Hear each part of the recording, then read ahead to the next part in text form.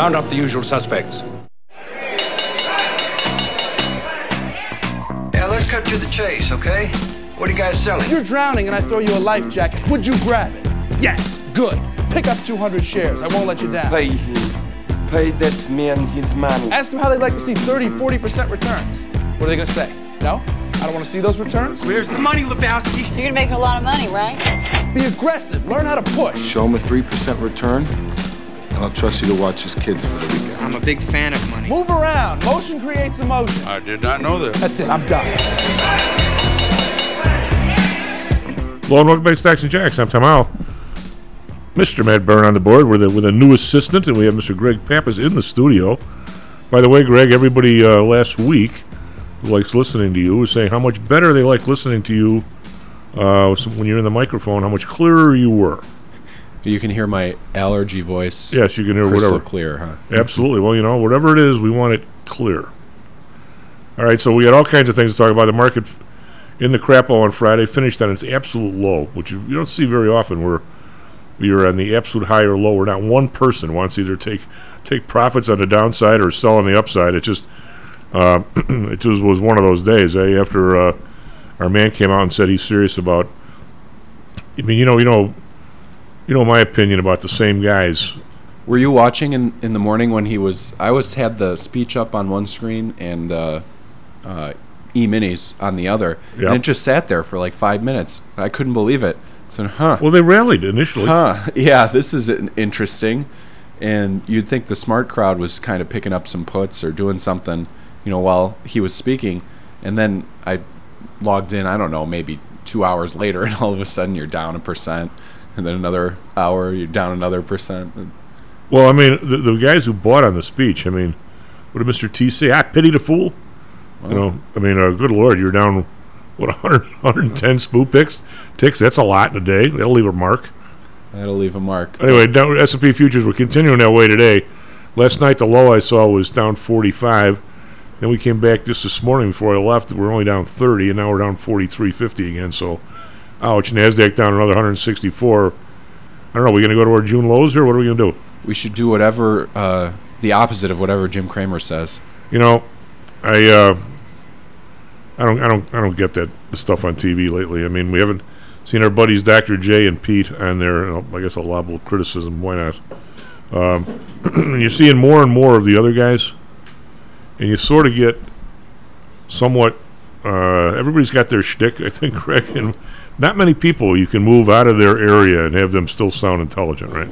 I struggle with just one area. Well, I mean, that's why, for those that haven't figured it out, that's why I continually have people with different points of view on every half hour for the whole week. So you're probably in the minority on that one. Well, your thought bubble is wider than most of the talking points and regular market pump on other channels. Well, I'm not just talking my own book like those guys are. Maybe we had a guy. Dr. J and I were doing the show like forever on the score, and and John and I had a great rapport. I mean, he's terrific to do something with. He's got great personality. He knows a bunch of stuff, and we had like complementary sort of talents. I can read articles and remember from 25 years ago the substance of the article. I can never remember who the hell wrote it. Where John remembers everybody's name. So between the two of us, we were pretty good, right? Yeah. And plus we'd fight about stuff pretty good. I mean, we didn't agree on a whole lot of stuff, but it was always civil. I mean, John and I have always been friends, and it was a pretty good show, I think. And so he was gone more than me, right? So there's this guy, the guy, but I won't say the name. He'd sub for John, and then so all of a sudden I had to go somewhere. I see a client, and the guy comes in. I said to John, "Hey, now look, just keep him in his area, and he's very, very good. He's personable, blah blah blah. Tell a joke, that kind of thing." I said, "But you can't wander off the playing field too much because he's not me." So all of a sudden, like an hour after the show, I get the call from John. "Geez, you weren't freaking kidding." I go, "What are you talking about?" I go, "Well, I lobbed him something about IBM. I figured I could check my computer, take a sip of coffee, and you always talk for 2 minutes about whatever subject I lob it at you. And all of a sudden I hear, I don't know much about IBM. Back to you, Jen. In the middle of my coffee. What the hell? I told you. It wasn't like I didn't warn you. Yeah, you warned me, all right, but I didn't pay any attention. Anyway, there's one thing you sent before we talk about the crummy market. And one of the things, I don't usually like to give this one this early, but, I don't know, Greg, everybody's following this. Bitcoin, it was down more, but it's still down 203. It's under 20,000, 19,783. I think that's part of the market's problem here because of these margins. Let's put that on the back burner for a second. What is Greg sends me stuff over the weekend that he finds in his area, not just his area, but a lot of stuff in the over in the grains and the futures area of the world, Board of Trade area of the world, CME area of the world, and I always find that fascinating. We don't have as many, for whatever reason, Greg, we don't have as many traders. At one time at PTI, 15 years ago, I'd say at least half our business was futures. Yeah, we had all kinds of people who traded corn and soybeans and wheat, and you name it, and natural gas. And now that doesn't seem anywhere near as interesting to the retail world as it used to be. I don't know why, but it is, and especially in the futures, the contracts, you got to tie up more money.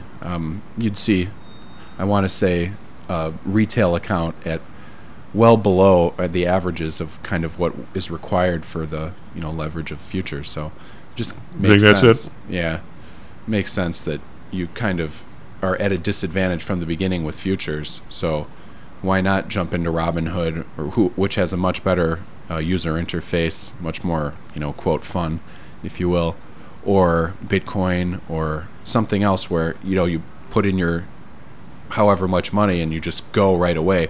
The futures, it's really much more complicated because you have that intermediate step of a clearing firm, and it's... Well, plus if you're doing any kind of size, you really need to talk to somebody. Yeah. I mean, one of the reasons is, Ms. Storm PTO, we had... talk about one of the nuttiest guys I ever met. Greg was this guy who used to work for us, Billy Bear. Billy was one of the smartest yet goofiest dudes. He was the most fun guy to be around, but he was our futures guy. And he was so good at it. I never even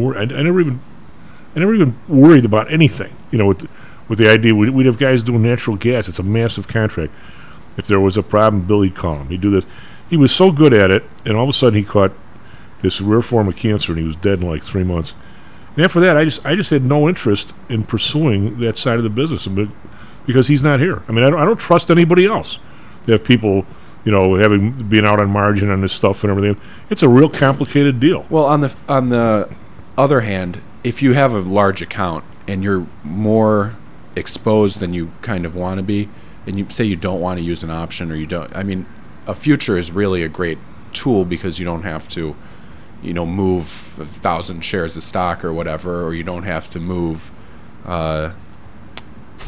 just insane amounts of contracts. You could just click the future and be done in one click. So on the large account size, that really makes a lot of sense. Say if you want to hedge equities or bonds or something that's very deep and very liquid, especially like currency or treasury options, those are a good instrument for large accounts because it lets you click once instead of trying to move 10 or 20 smaller contracts, and you get run over and front run by different dark pools and all the other market structure inefficient things like that. Well, when corn was $2.50 a bushel and a big day was, there always were days where if you had a flood or something, you'd move 30 cents, the limit up or limit down. But by and large, I mean, you could go long. Well, what was the margin on a corn contract was $2,000, right? So yeah, I'll just explain how futures margins work. It's different than on the security side because there's no initial and maintenance. There's only one, right? So yeah. So if you intend to hold positions overnight, especially these leverage positions, you're expected to post capital, and what that means is just you have an account, kind of like a bank account, and your account has to have a minimum balance. Right. And with a minimum balance, that goes up as you trade more number of contracts. So if you want to trade, say, 10,000 bushels of corn, they don't make you put up all the money for 10,000 bushels of corn. Say they make you put up the money for 30% of it or something like that. And that way you have access to those.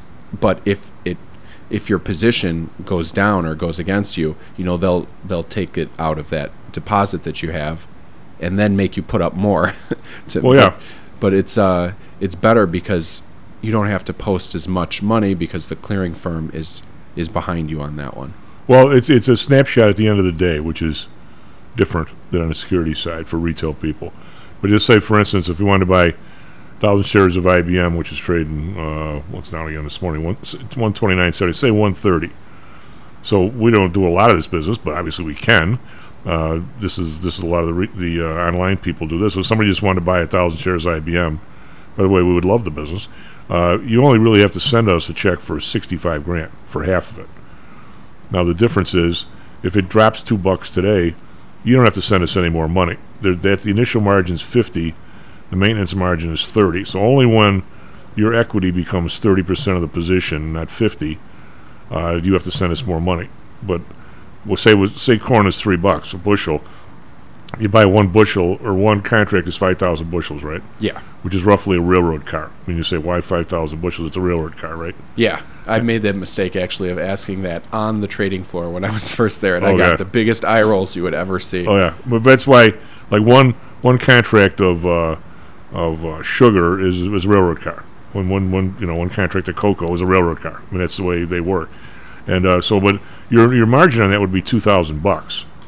So say corn's $3, and you got 5,000 bushels. If it goes down a penny, that's $50, right? So if you only gave PTI $2,000, we'd be hitting you up for the other 50, because now you only have $19.50 in your account, and the margin's $2,000, right? Yeah. On our side, you're expected to post during the daily for trading during the day, and then additional for at night. So if soybeans are, say, $15, and the contract is 5,000 bushels, instead of posting that $75,000, maybe you're expected to put up 12 or 15, and then you're allowed to hold one contract overnight. Right. Because on our side, we're limited in our... Your side meaning the firm side or the trader side? The futures side. Yeah. They will stop the contract from trading, the futures contract from trading, at say a $1 limit or something. So in theory, the most your account will move that in one day will be $1 times 5,000 bushels. So you're down, say, $5,000, but you have posted 15. So the exchange says, that's okay. And on the other side of that, you are given credit towards there's taxes. You're given some credit towards capital gains instead, because you have margin posted. They view it kind of like an investment, so you pay a blend of ordinary income and capital gains on futures with margin posted. So that's another reason that some people, especially with large accounts, would use futures rather than options. All right, well, this is the long story to get there. Now the question is, we have places like FTX, which you can see on the umpire's shirt. Just love crypto. Yeah, they just, but I mean, I think that there could be as much, hundreds of billions that are buried there. And my concern, Greg, is this goes back to 2008 fiasco and other places. Whenever the Fed doesn't know where the dangers are, we, the people, are in trouble. They somehow... Do they ever know? They should. I'm somewhat on the opposite end of you here. They should, but I don't. It's my opinion that they never have and never will know. So their best guess just kind of... Why do we... God, how can I be an ass here in a minute? Why do we pay these people? We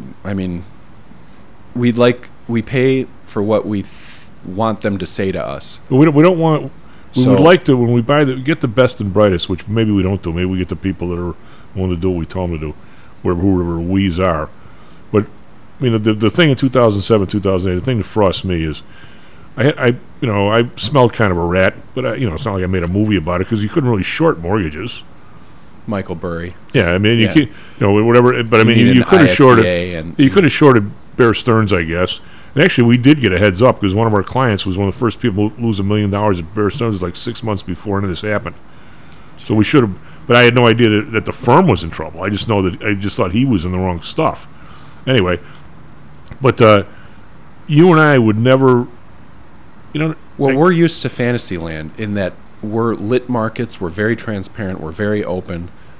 It's the best of the worlds in terms of transparency. Right.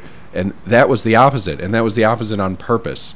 And they kept those books closed to customers, to even their own firms. They didn't realize the risk. It was almost like an Enron situation. Right. So, we'd like to think that we can be smart and pay and secure. This is some kind of, if we pay enough that we can control the markets, but that's fantasy. I mean, I'm not talking about control. What I'm saying is there was the rat that I smelled, because somebody wrote a nice article, and one of the listeners was nice enough to send it to me. Because Jan and I were on at the time. I think we were on the score, but the part about the mortgages going to people who couldn't necessarily afford them, well, that's happening right now, because you've got $406,000 is now the new median for a home, and I'm going to say that 90% of the population cannot afford a house that size. Well, can't we figure out what I'm saying? What's the average salary? No, what I'm saying, that's not that part of it. You and I can look at, all right. But this time, I don't think. But at that time, there was such a push of money where people were borrowing money in Japan at 2% and buying these mortgages at 6%. I met a pharmaceutical rep that had 5 houses. Yeah, she was, traveling around the country. She had 5 houses and I think 3 tenants or something, and lived in 2 of them. And you were after her, and she told you to buzz off. And I just couldn't believe it. Said, how are you going to turn real estate full time or something? And no, this is what we do. Well, we were out. Dr. Jay, one of his wives, had some daughter of some friend of theirs. She was I was going to say stewardess, a flight attendant. She had 2 houses she was turning. Yeah. But anyway, why not? But you and I knew that, but we didn't know that there was $30 worth of margin on top of every dollar that maybe shouldn't have been given in the first place. That was why the place almost went down, was the margin on top of it. But the Fed is the only place, I think, that should know where every dollar comes from. They should know that kind of money was flying overseas and buying this stuff. You and I would never know that. Chief, all they know is that after they retire from the Fed is they're going to get into Citadel, they're going to get into PIMCO, or they're going to walk into Carlyle Group and get a decent job, and that's... Maybe it'll be like Janet Yellen, where she got $7 million in consulting fees from the people she's supposed to regulate when she was... great. And then she got another job. But that's what we have to expect. Or that's what we've seen, and that's what we have to, at least as a trader, that you just expect more of the same. So I'm when you say we should, okay, but... Well, but if this is never going to change, I don't know how many more of these crises we can handle. We can handle as many as the market will give us. And right now the dollar is up like 15%, and they love it. Well, yeah, Eurodollar's 0.997 now. It's as low as we've seen it. Yeah. But my question is, if anybody should know how much the margin is flying around on the Bitcoin and stuff, they should know, and I'll bet they don't, or they have no way of dealing with it. But if that thing collapses in MicroStrategy and some of these other places, I think there's enough money there to really hurt the market if it collapses. Yeah, I'm indifferent on that stuff. I'm just paying. Well, but it bothers me because I don't know. But clearly, there's some correlation here. But that thing going from 22,000 to under 20 in the last 2 days, and the market getting hammered. It's not just there's some that thing is now going exactly with the market. Risk assets are positively correlated with So what do you make of the entirety of the speech? I mean, how the guy a year ago said there wasn't any, and now it's front and center. Do you honestly? And the reason why the market, I think, is sort of messed up. I don't think anybody. There was a guy on right before he talked. He basically said he was with some big fund. He goes, I don't care what he says. We don't think these guys have the balls to basically do what they say they're going to do. They're not going to do this before an election. Well, I'm of the opinion that whatever has happened before kind of will continue until there's a market, until the market stops it. So if they did it wrong before and the market went with it, and now my opinion is they're going to do exactly the same thing, only the other way. So they're probably going to just tighten until it's 5 years too late, and then we're in the other situation. Well, my experience on this, and I bet I could go toe-to-toe with any one of those people on the inflation, because that's what I learned in school and that's what I dealt with at Pullman. I'm going to say that there's such a lagging, if they look at these numbers, there's such lagging numbers that the policy is terrible. But hey, we still have a couple of minutes. Why these, we'll talk about page 2. Let's talk about this corn yield a little bit. Who's pro-farmer? USDA, we know who that is, but who's pro-farmer? They put together a team, and they go through a few states, and they do their estimates, and they call it the Pro-Farmer Crop Tour, and they put out estimates side by side, and it's more recent than the latest USDA. So they're close, but the crop tour, the Pro-Farmer Crop Tour, which is not government, but it is, it's just another piece to kind of help you figure out what's going on. They showed up with last year the total bushels per acre of the whole mess. The corn area is 177, which had to be pretty close to the record, I got to believe. Yeah, and this year they're talking 168. But so that was Pro-Farmer said 168. USDA was saying 175. But that was 2 weeks before. Yes. But some areas, South Dakota, last year 135, this year 122. So that can't be good. They didn't get any rain or what? Yeah, the weather really messed with some of those yields, because they were late in, and then they had super high heat, and it knocked those yields down. But everybody except Illinois, Minnesota is up. Illinois and Iowa did pretty well. So we saw close to 200. I think it was 198 in Indiana. Illinois. They're down 18 bushels an acre. That's a lot. Yeah, and that's, I think, mostly related to the heat, because we had above average temperatures for probably 3 weeks. Nebraska, whack. Last year 194, this year 164. Yeah. Can there be quality issues as well? What happens is they start.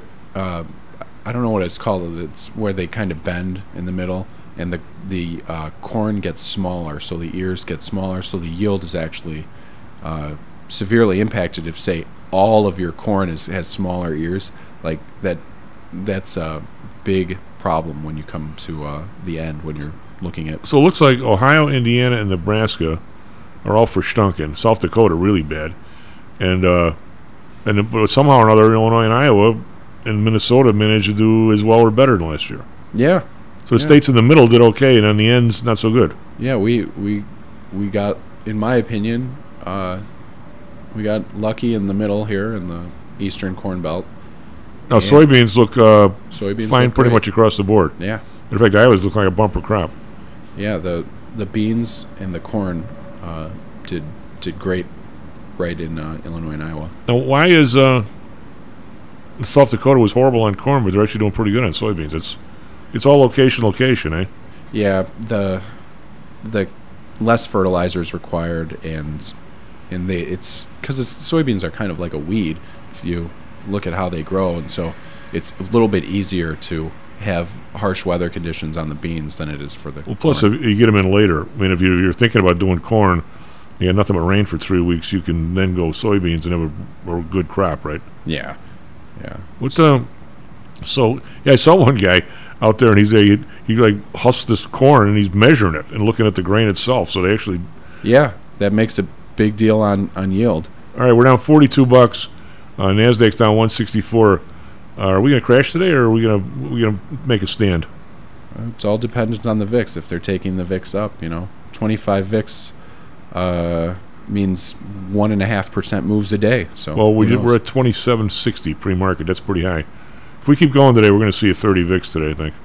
Well, 30 VIX means 1.75% moves a day. Well, that's a lot. 1.75 of what, 30,000?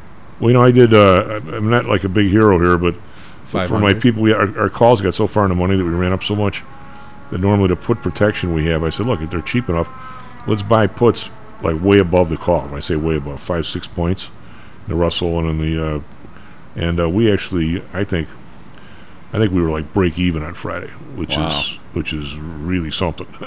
Some of the other stuff we have out there, this SMH is getting buried. There's a semiconductor thing.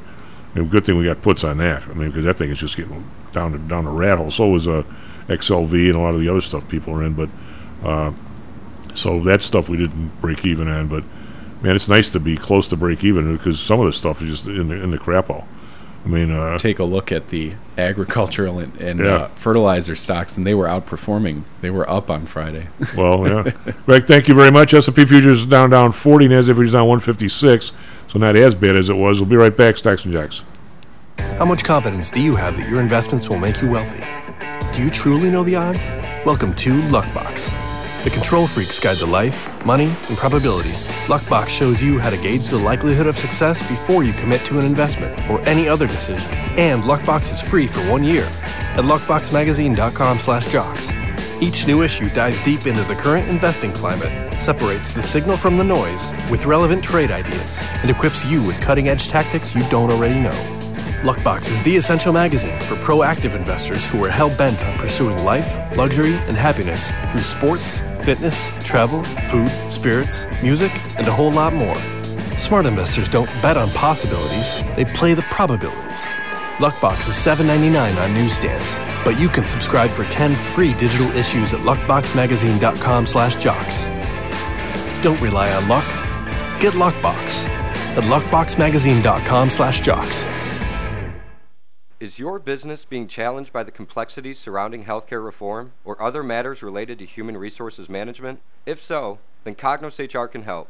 A longtime friend and contributor to the Stocks and Jocks radio program, Cognos HR provides its clients with a perfect blend of strategic consulting and day-to-day HR management to drive overall improvement in business performance. Companies that join the Cognos HR family are better able to manage healthcare costs, enhance benefit offerings, and improve employee satisfaction by leveraging our access to Fortune 500 benefits. Our innovative onboarding and payroll technology, along with our constant attention to detail, enables us to provide the highest level of quality service to our clients. Now, your time and energy can be focused on generating business and increasing your bottom line. We'll take care of the rest. For more information, call us at 630-401-8810 or search us on the web at cognoshr.com.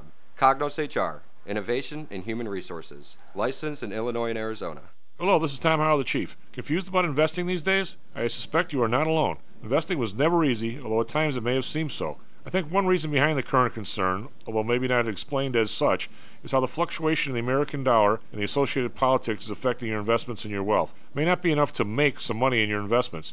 You may need now to make enough to exceed the amount that your leadership is depreciating the value of the dollars you've worked your whole life to accumulate. That same leadership has seen fit to maneuver risk-free interest rates to near zero. Providing positive risk-averse returns in a zero-interest and declining real wealth environment is by far the toughest assignment I've ever had in my years as a money manager. I'm sure that a lot of you have heard that one way to possibly deal with this problem is to invest in so-called hard currencies like silver and gold. The idea being that they will retain their relative value in the face of devaluation of paper currencies like the dollar. To be honest, I have never been a gold bug. I've always had faith that having enough dollars and a good investment strategy was good enough. Now I'm not so sure.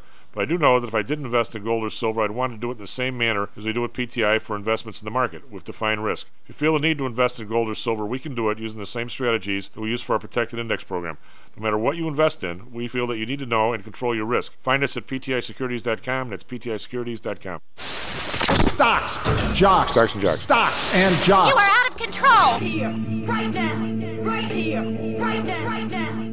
All right, Brain. You don't like me and I don't like you. But let's just do this and I can get back to killing you with beer.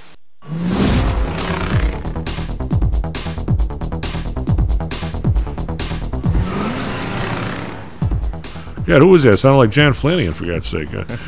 SP futures down 40, NASDAQ futures down 157, Dow futures down 279. Not a good morning, especially after the carnage on Friday. Over in Europe, we got the DAX down 170, it's 1.3%. FTSE down 52.7, they're sort of hanging in there. Kekkoran down 113, 1.8. Over in Asia, we got the Nikkei down 762, 2.7, that's a lot. Shanghai up 4, it's 0.1, so not much. Almost flat. Hang Seng down 146, but actually over 20,000. 20,023. Bonds up 7 basis points, 3.11. The Bund up 9 basis points, 1.49. I think that's, I'm not so sure how high they got the last time, but it's getting up there.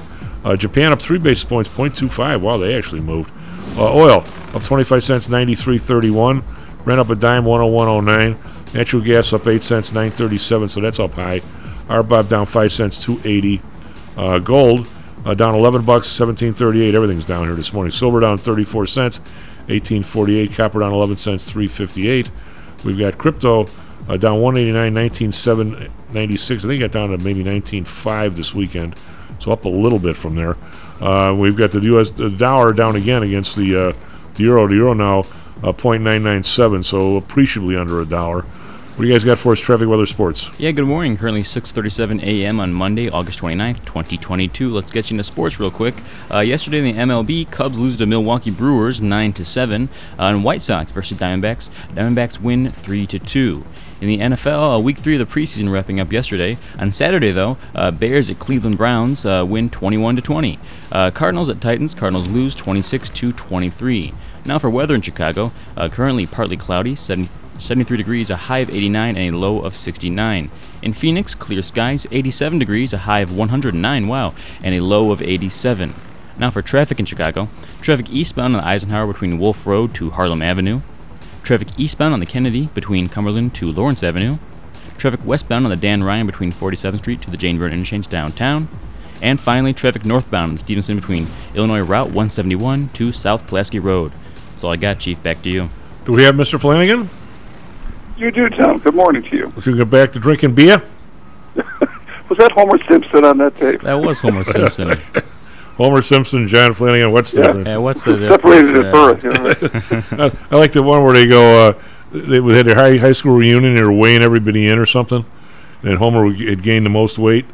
And they go, "What'd you do, Homer?" "Well, I invented a meal between breakfast and brunch or something."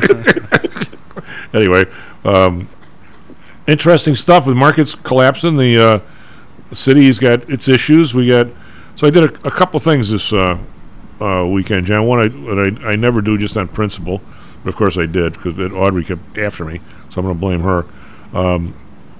I've actually been taking it easy on filling up the Suburban because these prices have been coming down. So I had a half a tank and figured I could make it through the week. Well, all of a sudden, there's a fire at with the Whiting Refinery or something. Yep. And it's 20%. I'm sure it's got to be at least a quarter of the Chicago blend, I would think, that they make there, maybe more than that. So I dashed out like one of the morons and filled up the Suburban. Half a tank, I can still put 20 gallons in the thing, right? So now I'm full for the first time in a while. So I'm hauling around, 42 gallons times 8.5 pounds a gallon. So what am I? I'm hauling around like hundreds of pounds of fuel in the thing, which I probably don't need to do, but there goes your mileage. Yeah, there goes whatever mileage there was in the first place. But actually, I did, Jan, do a little bit of research as we've been talking about it. With every guest, we've kind of touched on it. This the labor, the shortage. There's jobs all over the place. Nobody wants to work. Nobody does. You can't hire anybody. Blah blah blah. And I think you and I certainly, Carl, been sort of skeptical of that whole thing in the sense that some of it is not being able to hire people at a price that you think they should work, right? And people have help wanted signs out there, just kind of hoping somebody will walk in and work for what you think you should pay them, type of thing, and maybe not the new market, if that's a credible term. But anyway, I went. One of my guys is I go to food stores out in Orland at 7:00 on a Sunday morning. Of course, there's never anybody there, so I get a chance to talk to some people. And one of the guys, kind of an older dude, and I won't say what store. I say older, I mean he's in his 60s. I guess he used to work in hotels and as a like a purchasing guy or an inventory guy or somebody made sure you had enough stuff for a banquet. And, I don't think he was a purchaser, and I don't think he was a cook or anything, but he was somewhere in the middle there. And when the hotel shut down, he, I guess, lost his job, and now he's working at whatever.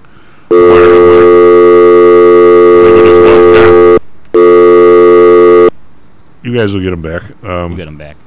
Anyway, so he's working at one of the stores out in Homer Glen, and he lives in Tinley, and he's a nice enough guy. Well, evidently, one of his buddies tells him, "Hey, this hotel downtown, they're getting some more people, and they got an opening for like what you used to do."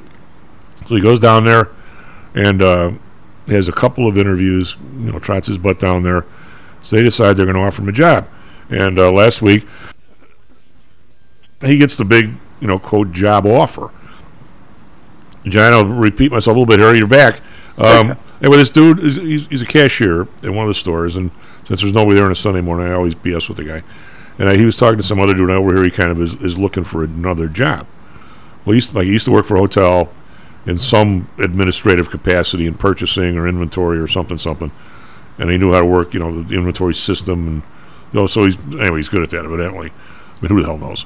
But anyway, so now he takes like 2-3 interviews. He goes downtown because now one of these hotels is starting to get more business, a few more people in McCormick Place, and they're looking for somebody. And the guy lives in Tinley. He's on Social Security. And so after all this trouble, they say, okay, we want to hire you, and here's the salary. Guess how much? I'm going to say ouch no matter what. Give it to me, Deb. $18 an hour. Oh. So he goes, when I said, okay, I'm going to guess you're making $16.50 right here. And he goes, well, I'm not going to say, but you're pretty much spot on. So they want him to take the train from Tinley, get downtown, hike like a mile to where his hotel is, or take the bus twice a day and work for like $1 more than he's making now. 2 miles from home, and likes the people there. It's nobody really wants. I guess. Well, I mean, he's making some dough there. He's in Social Security. There's no cost to park, no cost to anything. He goes, they're out of their mind. He goes, how can I possibly even think about that? 2.5 hours out of my day, and all the hassle with the travel and everything else, plus pay for the train ticket and everything else, for $1 more an hour. I mean, what planet he's got $36,000 a year, John? How can you expect anybody to work downtown for that? Is a full-time job if they're traveling from somewhere? I mean, so what are the rooms downtown now when the conventions are here? $600 a night? That's what Matt said last week. Yeah. That's like weekend rate, and it might be a little less during the week, but man, that's unless you're on a liberal expense account, who's going to pay that? Well, I wonder how many of them. I don't know much about hotel management, but how does like a Conrad Hilton go from 2 or 3 floors open to 5, and all of a sudden they're going to get a machinery convention here, which is like the biggest one, right? Except for maybe the restaurant show, and they use every building in McCormick Place. How all of a sudden do you fill all these places up and have enough people to do the beds and everything else? I mean, for God's sake, how do you ramp up for that? I don't think. Well, they're certainly not in a mode where they can do that very quickly now. I don't think, because they've gotten beat down so long, and it's so difficult for them to plan too. For what's coming in the next 6 months or a year. Well, I think those guys are right all over the convention stuff. I wonder if the in-hotel conventions are, they obviously have a huge convention hall at the Hyatt. They got a pretty nice one in the downstairs at Conrad Hilton. I mean, hotels have all their own convention centers. I mean, it's only the really big ones that go to McCormick Place, right? Right. Well, this machinery show, have you ever been to that thing? I haven't, Tom. It is really something. It is.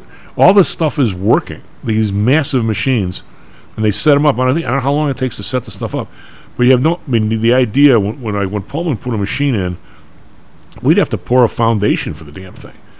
They just put these things on the floor at McCormick Place. You imagine what the structural integrity of that place is, where you can put that much weight on those floors? Oh yeah, it's tremendous planning. A lot of concrete, a lot of steel, and but I mean they have, and none of those guys they don't want to take it home. They want people to buy it. It's not like going to the auto show where you put your fanny in the car and you get out, where they're not even really for sale. A lot of the other shows they are. I mean, the boat shows they don't want to take the boats home. They want you to buy it and you drive it home. on a trailer, not just drive it from the lake.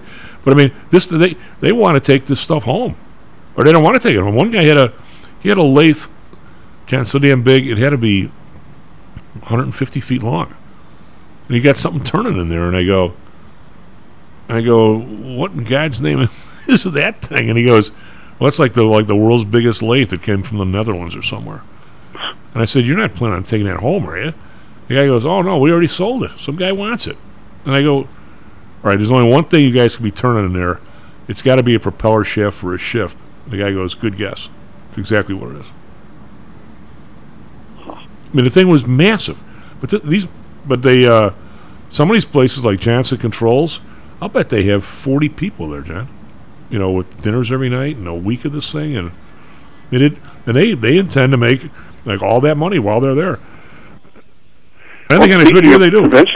Convention business, Tom, and McCormick Place. You probably heard what happened over the weekend with one of these sideshow events down the 25th and King Drive. Oh yeah.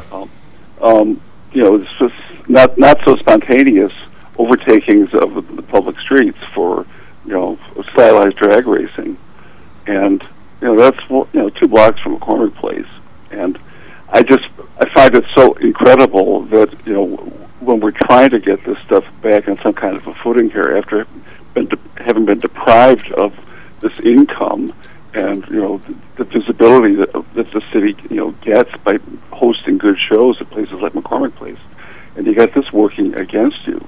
I just, you know, something's really out of step here, and the fact that these things are happening where they do, it's certainly strategic, I think, in somebody's book. Somebody's got a plan for this, but it sure as hell is likely to kill a lot of the business around places like McCormick Place if you let it get out of hand like this.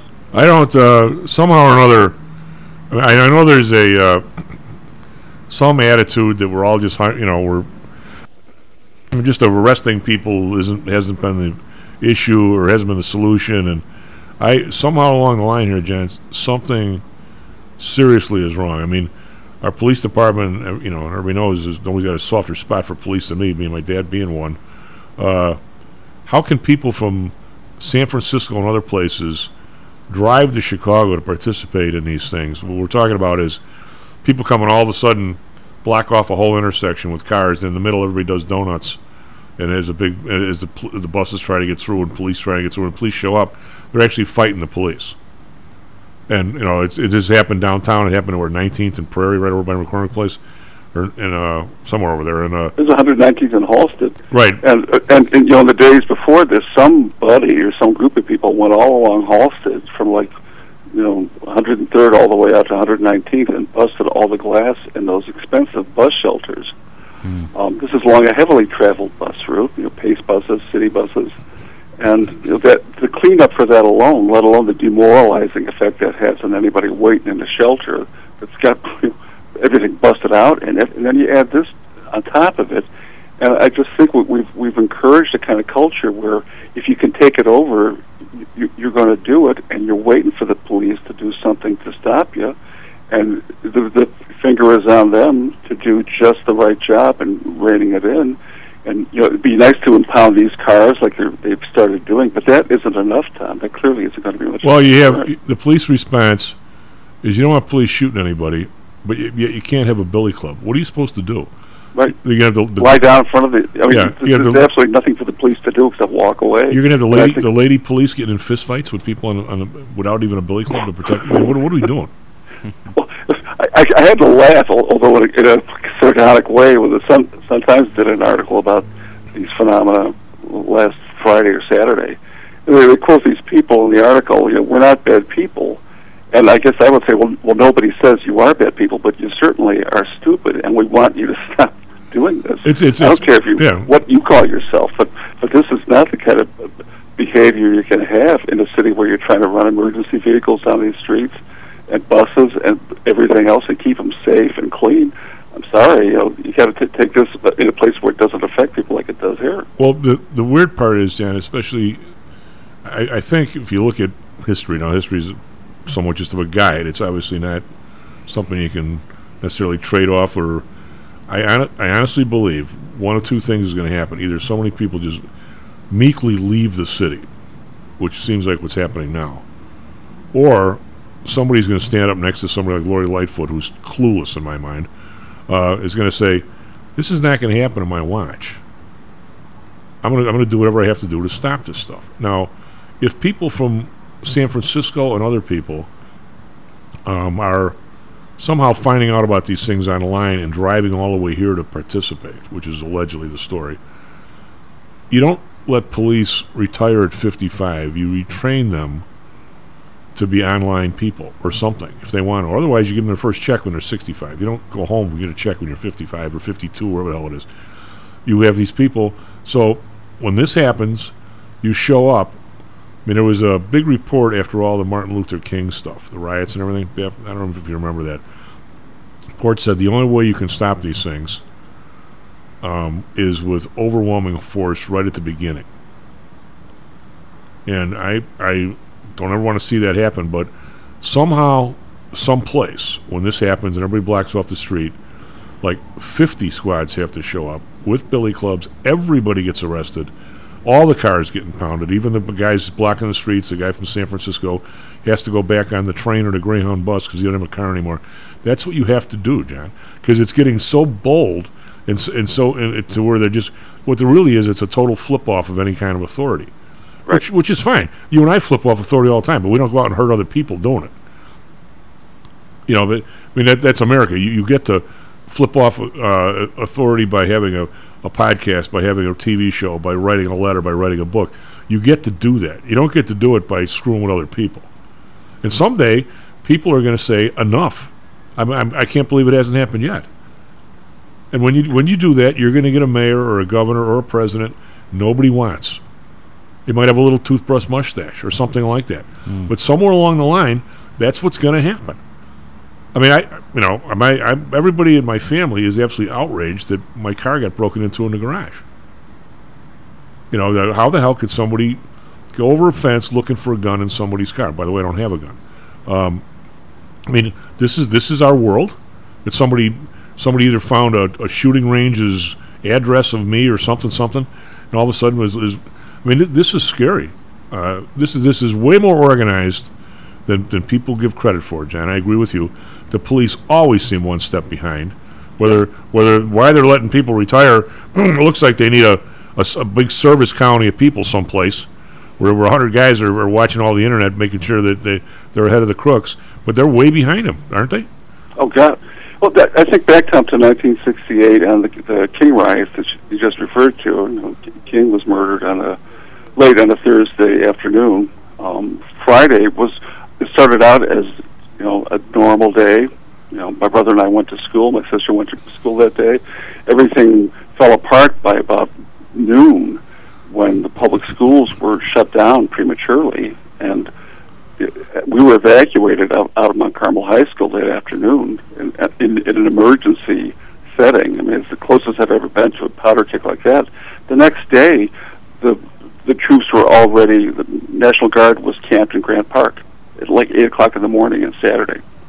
That's how fast Daley moved, you know, to send the clearest possible signal that whatever happened Friday night was not going to happen on Saturday. You had exactly the opposite with Lori Lightfoot. You know, after the stuff on Memorial Day 2 years ago, and then the next episode, she refused to call in the National Guard. You know, I don't know what it would have taken to call them in if she had that kind of a situation and wouldn't call the Guard in. When would she call the Guard in? So she showed whose side she was on, whose back she really had, and it wasn't the store owners, it wasn't the average citizens, it was everybody else who was creating this mayhem. Who wants a mayor? Who needs a mayor like that?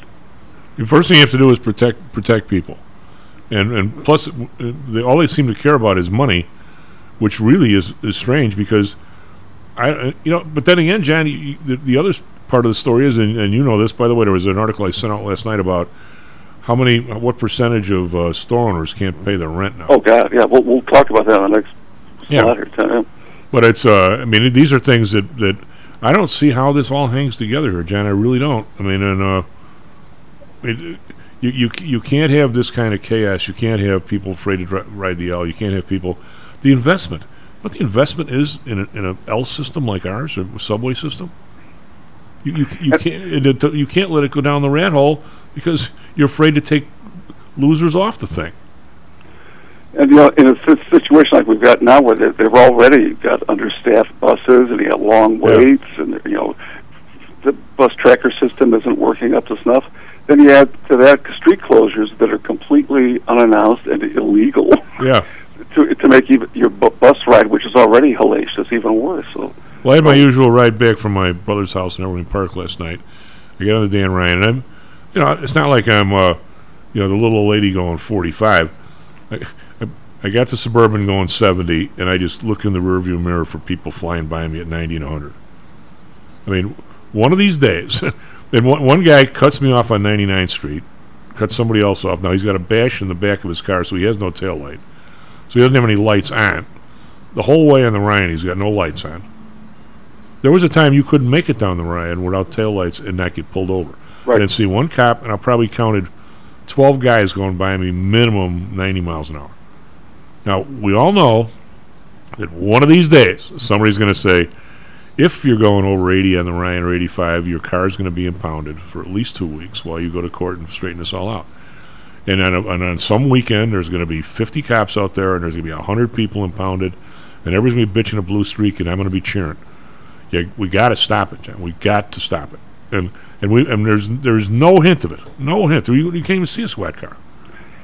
For every missed opportunity to reverse this trend just makes the situation worse and emboldens people to go another 2 or 3 miles over the speed limit. Why wouldn't they, in a way? What do they got to lose? They're in a hurry. No one's watching. Yeah, nobody's, and it just, I don't know where we decide to become, chaos. Because then once you reach the point, I'll give you an example. I know we got to break here pretty soon, but the issue on the trading floor was pretty much self-policed, which is a good thing, because the exchange didn't do a very good job, in my opinion, because there were certain people they didn't want to touch, the firms and whatever. But there were always a few guys that there's always been a few bad apples, right, John? A couple of guys that followed the brokers out of the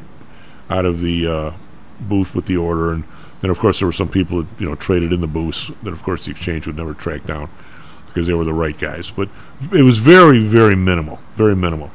But you got this in your head that what if you had a trading floor that all people did was wait where the booths are. Every time somebody came out with an order, 20 people sprinted after him into the crowd and muscled with the guys in the crowd, and everything. Every single order was a fist fight. I mean, that you just sit there and go, you can't do business like that. I mean, nobody would do business here. Yet that's exactly what we're seeing here in the city. If you're not cheating, you're not trying, right? If you're not speeding, you're getting run over from behind. I mean, it's everything everywhere you look. And then meanwhile, they're running an 8-car train down the middle of the Ryan last night. There couldn't have been more than one person per car. I'd like to be that one person, too. Yeah, I was like, well, if it's just one person, it's okay. If I'm in a car, if I get on that thing and I had to ride it, I'd rather be the one person. I'm not going to rob myself, I'd rather be sitting right next to the motorman, too. Yeah. Well, yeah, but what's he going to do? I mean, they took the middle guy out. They took the conductor out, the guy who opened the doors and stuff. I'd just rather be there than in the 8th car. Where you got 7 empty cars between you and any living person. Well, but here's the weird thing. When the CTA went from him, for those that don't know, there used to be a motorman in the front. In the middle, as you see the cars, you'll see this like set of keys you can put in there. And well, there was a guy in the middle that was in charge of making sure all the people were in before he closed the door and stuff. The motorman didn't do that, so it was in the middle, so you could look up and down. It was a lot safer than the motorman looking down all 8 cars. But so the CTA got rid of all those guys to save expenses. I'm going to say, John, they probably picked up almost as many people in administrative that don't do anything. And I'm going to say that their costs are no lower than when they laid all those people off. No, I'm sure they're much higher. Any savings from that is long gone. Long gone. SP futures down 36, and the NASDAQ futures down 144. We're actually making a stand here. We were down as much as 45. Be right back, Stocks and Jocks. This self-directed trading is a lonely job. Online trading is not as easy as point and click. No, it's not. Everyone, even professionals, need to share ideas and think out loud every now and then. That's what I like about PTI Pro Direct. Their staff of former option floor traders really helps me choose the right strategy for trading option volatility and plan the time decay for my covered writing program. Yep, nothing can replace years of trading experience to stop you from making that dumb trade and for saving a few bucks. We've all been there and done that. Yeah, I have access to all that great trading advice and experience for just a penny a share for stocks, $1 for equity options, and $1 minimum a trade. Our clients at PTI Pro Direct can call when they need a little help on a trade or just to talk about the market in general. We trade every day. We love this stuff. That's what I like most about PTI Pro Direct. Cheap prices, along with great advice from real floor traders. It's the best of both worlds. Tell your friends. That's PTIProdirect.com, PTIProdirect.com.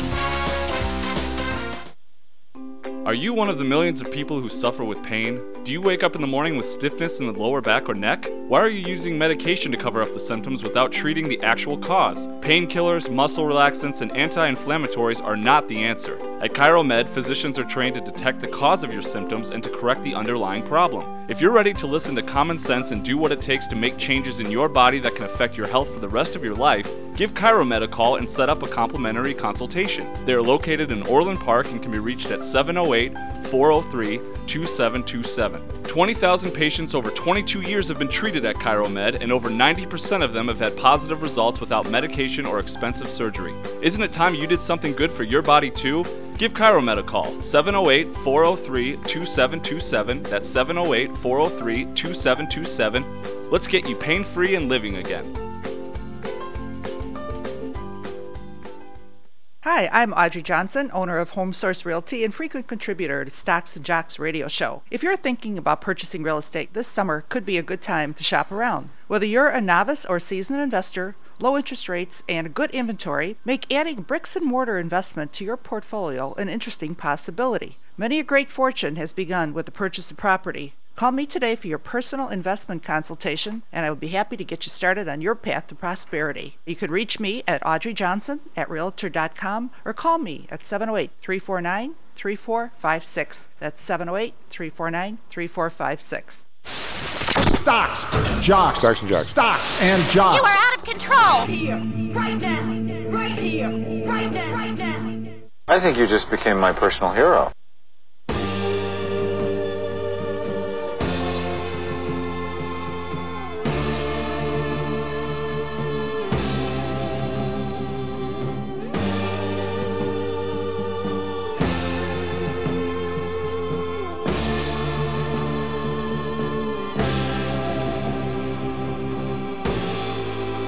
In a white room with black curtains near the station. Black roof country, no I don't know if I might. There we go. Mr. Matt Byrne on the board. I'm going to ask Mr. Matt Byrne, and your confidant over there, Andrew. Have you ever read the lyrics of this song all the way through? Were you on LSD when you did? Me? No way. Not a chance. Me neither, but I think the person who wrote it might have been. I think you're Eric Clapton and his bunch did. This is has a good chance. Cream, right? Yeah. Cream, yes. Well, the other one is what's the one from the Moody Blues? White something something. Oh my. White Satin. Right. Yeah. Whitebird. Whitebird. Oh, it's a beautiful day, Whitebird. Yeah. But the good. But all these things have you read these things and you go, God, who wrote this stuff? You know, a white room with black curtains at the station. What the hell is that? you got to sample what they were. Poetic image. Out. Yeah. There's a Moody Blues one. It's just as crazy, Jan. Which one am I thinking of? Anyway, yeah, you're right. They're all. You have to credit LSD with doing some things, I guess, positive in the culture. It gave us all those great lyrics. Oh, I know. I'm sitting there reading. I don't even know. I have no idea what they're talking about. It was like, in fact, the other day I got sent a thing about American Pie and what all this stuff means. You know, it's all about Richie Valens. Yeah, Richie Havens. My bad. No, Richie was Richie the Big Valens, Bopper, yeah, Big Bopper, and Buddy Holly. Yeah, that was the day the music died. Yeah, and those are anyway crazy stuff. But John, as I report on this every week, and it gets worse by the week, as everybody keeps talking about I don't see how these people keep talking about how what great shape the consumer is in. I get the savings per family number. Again, it's an imperfect number. We're very close now. We're down to $8,037 a family. 3 weeks ago was what, $9,200? Yep. So there's eight. Where will it be in 2 weeks? Yeah. Or 2 months. There's 80 million families in this country, roughly. So $1,000 is what? $800 billion? Yeah. Out of savings in a month and a half. On top of that, Tom, think about this. No, wait a minute. It's 80 billion. The attempt to shave off some of the student loan debt that's got the stage at the moment. How little effect that has on somebody with $200,000 in student loan debt for starters, and how much it costs to even do that little. This is what's so completely insane about all of this. It isn't like anybody's going to be solvent. It isn't like they're going to be able to put anything more into savings because of whatever has been shaved off of their student loan debt. And yet what everybody is paying for in making that happen just makes the situation worse. I can't see any plus side to it at all. Well, Jan, when Maddie and I don't want to say didn't first start the show, we've been doing it like 12 years, so it's we were into it a little ways. I don't know when I can go back on this debt clock here, but I'm sure I could find it. A little research, but I can do it while we're on. We're supposed to be talking about something intelligent. The debt used to be personal debt used to not. They didn't break out student loan versus credit card. All right, and then one day they did, and they both were like close to $1 trillion. And student loan debt, I'm going to say 6-7 years ago, went past credit card debt like for the first time. And now, according to this, student loan debt is $1.77 trillion. Credit card debt's $1.13 trillion. So credit card has not grown all that much. It's grown some. It's been growing recently at an alarming rate, which is unfortunate. But student loan debt has just continued to go. And there's several ways that these guys, I think, could have done this a lot differently, John. Because I really do believe that these people have, considering the fact that the Fed, now that they're going after inflation, allegedly like a terrier after a bone, they were doing the same thing before with making sure interest rates were zero for certain people. And my biggest bitch with these guys from day one, and ladies, they never cared to force it down the chain to where you and I paid less interest. Credit card debt went up. It actually went up over a period of time.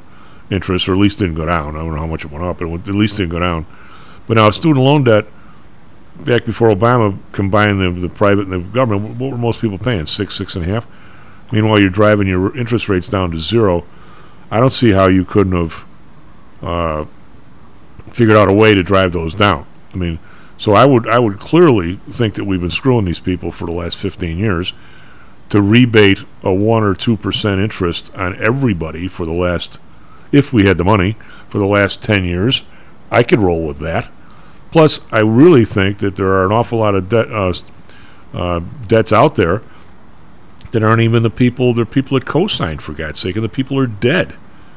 I mean, nothing gets you out of student loan debt, right? I mean, nope. Disability. No. So I think if you cleaned up anything other than $5,000 on people with disabilities and you fired all the people who were going after them in the collection agencies, it's probably a very positive thing, right? I mean, if you just clean up all the little ones in some way, or make it dischargeable in bankruptcy, they must have a list of 10,000 people that are on disability and can't pay these things. We'll wipe it off for those. But do something, Jan, other than what they did. I'm not saying they shouldn't do something, because I think we've eviscerated our student population over the last 20 years with this stuff. I think we need to do something. But if somebody, say, well, Matt Weber paid it off a long time ago, but say we know somebody who just finished paying theirs off last week. Well, if we drop the % or two, they shouldn't get, quote, screwed. If you take the interest back a ways, they should get a check, right? They overpaid. Yeah. So, I mean, if you're going to do something, do it in a much fairer way. I would say, okay, have it dischargeable in bankruptcy. Most people don't want to declare bankruptcy. Have it such that take a long look at all the ones that are under $5,000, and are we really sending collections agencies after these people? We could probably save money by getting those off the books, right? Right. Do it in an intelligent way. Not this bombastic crap that these guys come out with. Here's what we're going to do, and then count it up afterward. I mean, that's how we've been doing government now for how many presidents? About 7 in a row? There's always a fair way. Yeah. Than what it seems like the government is on, some steamroller to get accomplished. There's nothing fair about this stunt in my book at all. I mean, it really, the government thumbs its nose at everybody who paid their debts and didn't take out loans in the first place, or was smarter about how much they borrowed to do this. And here you got reckless people, many of them, borrow way much more money than they ever had any expectation they could get a job to help pay them these debts back. There's absolutely no sense to it at all. And they've now done this blanket kind of one-size-fits-all method, which doesn't take into account any of the stuff you mentioned as a fairer way of going about it. So you end up with a really costly program that has all this unfairness now built into it. And this is the fact that we can't pay for it is like even farther down the list than I'm making it sound. But just if you're going to do something like this, why not make it fair? Well, plus the idea, the problem is that the student loan program is what's allowed colleges to raise their rates to where nobody can pay for them. So you didn't attack that at all. It's like Obamacare, not attacking any of the costs in the system, just shifting around who pays for it. Doesn't get you anywhere. Well, you have to really think that coupled with things like Obamacare and other crazy ideas, we did nothing more than really pin people to the wall. The people who were least able to afford these things, in the first place, are now getting dinged again by having to pay for everybody else's.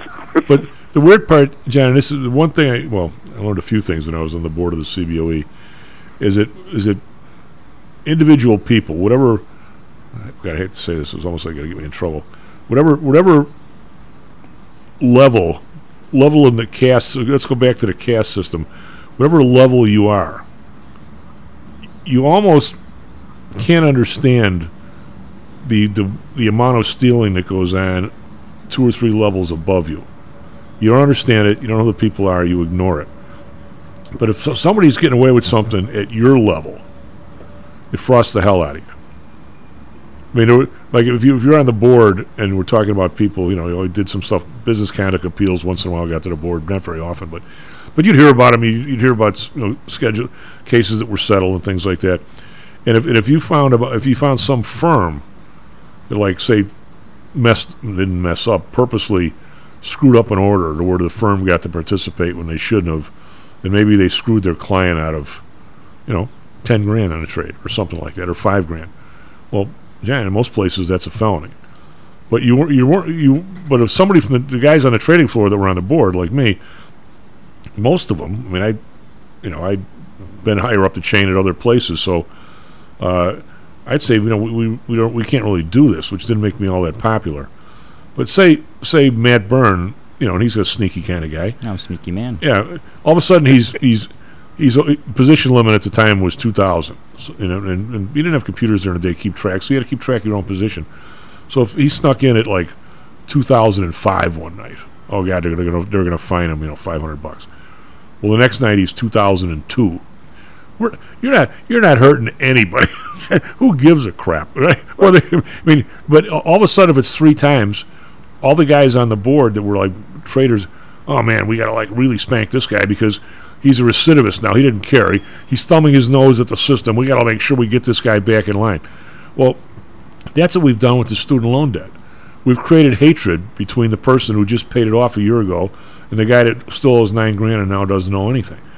But it totally obfuscates the people that are getting fortunes out of these last 2 bills in the tunes of like billions of dollars being handed to companies and tax dodges and you name it, what else. So we don't expect us, the rabble, to understand that, care about it. And now we've given something else to bitch about, something that we can bitch about on our level. Hey, Joe down the block just got his $4,000. Mildred, how come we paid our last $4,000? This sucks, right? I mean, isn't that where we're at on this? Yeah, well, how many other things can you point to that have exactly the same effect? Yeah. Of just pitting innocent people against innocent people, or maybe somewhat guilty people against somewhat innocent. But it's about distracting people from the real crimes at hand. Yeah. But most people don't have any. I mean, like I will tell you that for me, it bothers the hell out of me having to drive home with people acting like idiots, because they're liable to run into me, right? So obviously I care about it more than if I'm not there, right? But then the minute somebody gets pulled over at 85, they're going to say, "Hey, the other guy's going 90. What are you pulling me over for?" Right? I mean, everybody's going 85. So if they keep you, occupied enough with just fighting off the people who are out to get you, then you aren't going to care too much about the people who are way above you, who are skating by with absolutely no threat from from any corner at all.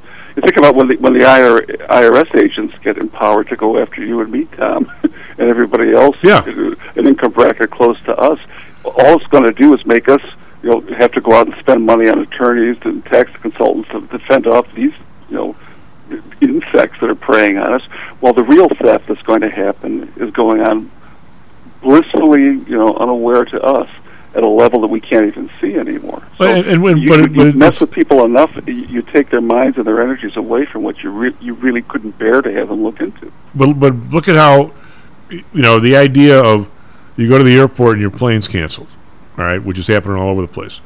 Does anybody really care to drag the United and American chairman up in front of I won't say a firing squad, but a tomato, a dunking booth and say, okay, we gave you guys X billion dollars to keep people on staff. First thing you did was force everybody into retirement and lay some other people off to where you're down 40,000 people since the beginning of COVID.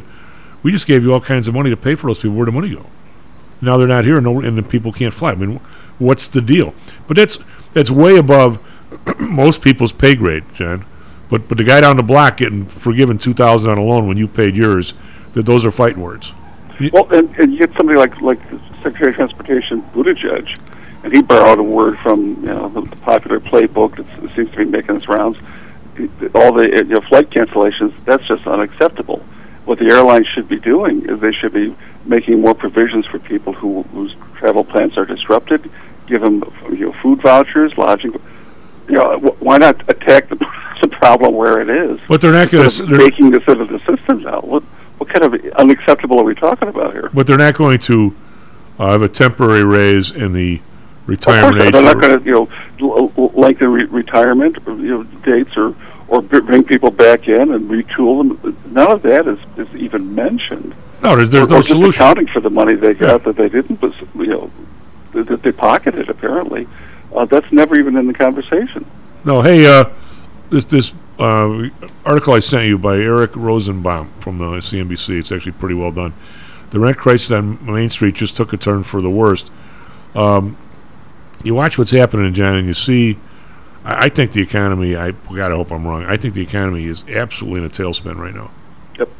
I mean, in terms of almost dead weight when I look around certain places now, Tom, where I just see signs of nothing starting, or just people hanging on by threads. There's new buildings around me here on the northwest side, brand new 5-6-story apartment buildings with beautiful storefront space all along busy arterial streets. Everything's got paper in the windows. It's been that way for a year now. No sign of anybody nibbling on any of this stuff. And a lot of the existing buildings, there's ever more vacancies just in my, toolings around. Businesses that used to be there, maybe they were marginal businesses, mattress stores or 5 and dime kind of places, are gone.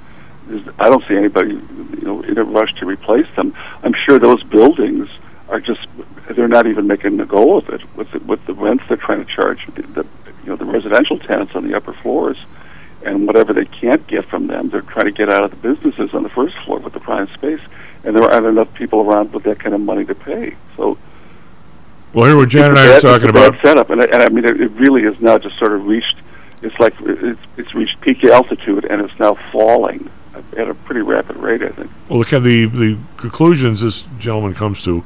Key points are recent inflation data shows that rental prices across the U.S. are finally easing, but on Main Street it's a different story, with small business owners increasingly unable to make full rent payments, according to a survey from the line. A lot of this comes down, John, is that people cut deals during COVID, and maybe even some of the landlords might have got some money, and now all that's over. So small businesses are caught in an inflation compounding effect, with prices for inputs, labor, transportation, energy all cutting into margins, while rent prices soared too. And now landlords are pressing the most since COVID began for full payments as the economy cools and sales slow. So right now, people, all your breaks are sort of ending. There are options from negotiating with landlords who don't want empty storefronts to B2B owners make a decision to go fully remote. But who are these guys in here? They talk about this outfit, Alignable. According to a new national survey of small business owners by Alignable. Do you know who those guys are, Jan? No, it's a data producer that I don't know about, but they're quoted frequently in that article. But they claim that in the last month, 40% of all these little storefronts nationwide have not paid full rent. It's up 6,000 and 6% in 1 month, which is a massive rest. The 40% of small business owners cannot afford August rent, up 6%. That's really something. The article suggests too that business owners, storefront, retail rental spaces, have inflationary pressures just like everybody else does, but they're compounded in whatever goods they have to get in and do what they do to sell them, and their costs of just keeping the doors open. If you're a restaurant and your food costs have skyrocketed, fuel costs, whatever else, you see it in ways in a small business that you can kind of expect to be delayed or softened somewhat in a household economy situation. And I think the article suggests that whatever is hurting consumers now in trying to come up with their rent every month for an apartment is compounded if you got a business, because you're getting beat up from a lot more directions. And you'll still maybe have a place to live, but you're going to chuck the business you're trying to keep afloat because there's just no money in it anymore. Well, John, there's the one thing that's it's dirty about economics because it's as subtle as a train wreck, but it's also fascinating, and why I like the subject is everything really does depend on everything else eventually. And one of the conversations I had with my buddy Butcher Al, he's been on the show a couple times with us, knows restaurant stuff back and forward. He's been fine dining. He's been everything you want, and he'll teach you how to butcher anything because he knows how to do all that, which I never really cared to go learn. But anyway, some people do. He has classes for that, and people pay him to go. Anyway, John, it's a story. But he was telling me that they couldn't hire people. This is long before COVID, when the prices started to creep up a little bit. He said, I can't find people who work in a restaurant. And I said, well, how much are you paying? So I'm paying $10. That's the going rate. And I said, well, what if you paid $12? Because I could have all kinds of people. He said, but I can't pay $12 because everything is this, everything's apportioned out. There's the leases, there's that. And I said, well, let me ask you this: if you knew you had to pay $12, would you have signed that lease? And he said, well, hell no. So everything depends. It's all the price of the inputs, Jan. And every time you make a business decision, you say to yourself, okay, say you're building a railroad car, which I'm more familiar with, although it's not as more complicated putting together a plate of linguine, but still there's how much are you do you pay for this, do you pay for that, and oh, by the way, I based on this profit margin, this is what the guy wants for the factory, or how much I have to pay to buy the factory. It looks to me like I can pay that money and still make some dough, and at the end of the day I got some left. Or whether it's you're making linguine, or you got a bar, you're serving beers, whatever it is. And everything ties together. And for a long period of time, labor was, as my grandmother used to say, the part that went over the fence last. Now, for 10 years, you could get a busboy for $10, right? Or 20 years, maybe. And, plus a few tips, or dishwasher, or whatever. And these people could afford these, pretty huge leases because everybody down the chain was making nothing, right? Well, all of a sudden, they stir. And that area says, well, okay, we want 20% more because we haven't gotten a raise in a decade. And all of a sudden, the owner is shuddering. It's the price of labor. Yet, really, if the lease was 20% less, everything would be okay, right? Right. So one group had it all their way for what? How many decades? I mean, the lessors had it their way, and all of a sudden, it's not their way anymore. There's a place by me. It was at Clybourne and Racine. What was the place where they give you the omelets on the sizzling plate or whatever? One of those places, and incredible place. Lines out the door for Sundays, whatever. All of a sudden, the place closes. So I say to Nick, my buddy at the Tripoli, I said, Nick, what's going on? He goes, they wanted $15,000 a month from the guy. He goes, that's a hell of a lot of omelets. You can't make any. Everybody who owns a restaurant or whatever that I know of, you can never make any money because if you don't own the place, the minute you make any dough, they just raise the lease. Right? Tom, I'm going to say too that our second installment tax bills for 2021 are delayed in Cook County. For how long? Nobody seems willing to say. But when those bills come out, what we've been talking about here is going to explode because you'll see so many more landlords who realize they can't hang on to these buildings, maybe period, at all. Or if they have a hope of doing it, they're going to have to double the rent of a lot of their key tenants and hope the chips fall somewhere where they can find somebody to pay that. But a lot of the people who've gotten, screwed already in this kind of deal are going to say, the heck with it, this is time to hang it up. And I think you're going to see business closures like we can't even imagine. Well, here, the rents are interesting on the top here. 40% that can't afford are agriculture. A lot of people are renting farms and stuff. Yeah. Non-profits, I would guess that. I got to believe that the contributions are way down. Wouldn't you? Oh, yeah. Third is restaurants. And now, how could restaurants, and when you think about it, with a restaurant, make sure you always understand that how many of them never reopened. Right. Tom, you got the Art Institute now in Chicago that always prided itself. It was only closed on Christmas Day. It was the only day they didn't open for business at different hours. But now it's closed 2 days a week because they said they just don't have people coming in, and they haven't really been able to cut their membership rates or attendance fees or prices in the bookstore or anything else, because even what they're making now isn't enough to keep them afloat. No. They've got to cut back on their hours. No, we need a. We only have a couple minutes here, but is 2 minutes? Is the Fed attacked this? John, Spoons are only down 32 now, which is better than 45. Is the Fed attacks this? I don't. This price bubble, the price level now is a problem. And I'm gonna go on a limb here. Don't quote me, because if you can't explain the whole thing, you can't quote. I think the quote inflation accelerator of money coming into the system, at least for the moment, has stopped. Now you've got the problems. The CPI is way behind the times, and you've got other stuff in the pipeline that's going to keep it pumping for a while. But we now have a price level that at the end of the day, John, is going to be 35% higher than it was. Right. And people are up, let's say 8%, 10% maybe in their wages, and that's being charitable. So everybody's down 30% on everything, cars, you name it. Tuition probably hasn't gone up that much, but at the end of the day, it's going to be like 30%. Now, is the Fed, do they attack that bubble? Do they try and drain that back down? Jen, I don't know. As much as I've been critical about them that's why you don't let what happened happen. Right. The only way to do it in the past was what happened in 1930 to 33, where everything collapsed. And, rents collapsed, wages collapsed, the price of a meal in a restaurant collapsed, tax revenue collapsed. And look how long it took. We were digging our way out of that still in about 1950. Yeah, but what is going to happen to these rents if everything in the restaurant, if the prices in the restaurant collapse? Right. I mean, this all tied together, and I get the feeling sometimes that our people in charge don't understand that. And I don't think they do. I've concluded, Tom, that they've reached a point in their education and their weariness with the world. They don't care anymore. How could they care? Yeah, so if they let this happen, they clearly don't care, and I think they know exactly what they're doing, and they're only worried about their own skins. I see nothing. That was Schultz. John, thank you very much. Talk to you later in the week. SP Futures down 33. Be right back. Miss Audrey Johnson.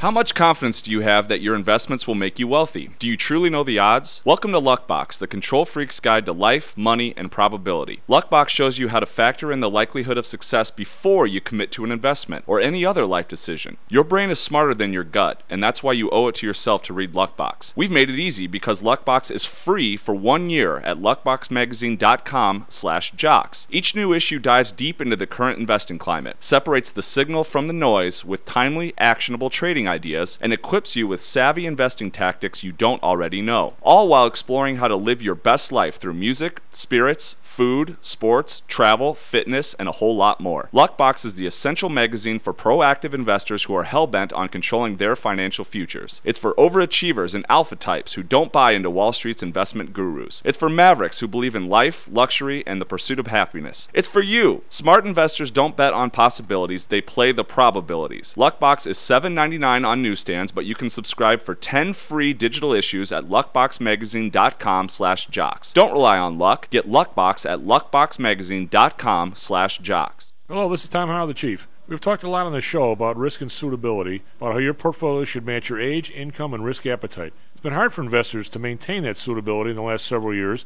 due to a Fed strategy that has driven interest rates to virtually zero. You may have even heard that the Fed was trying to drive conservative investors to a riskier portfolio on purpose, for whatever reason. I'm sure you are aware of investors that took some increased risk, such as longer-term fixed income securities, and are now unhappy with that choice.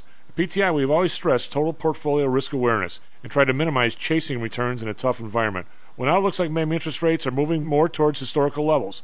Everyone needs to be aware of what that continued movement might do to your portfolio, both good and bad. We also have a stock market that seems to have stalled, at least for the short term.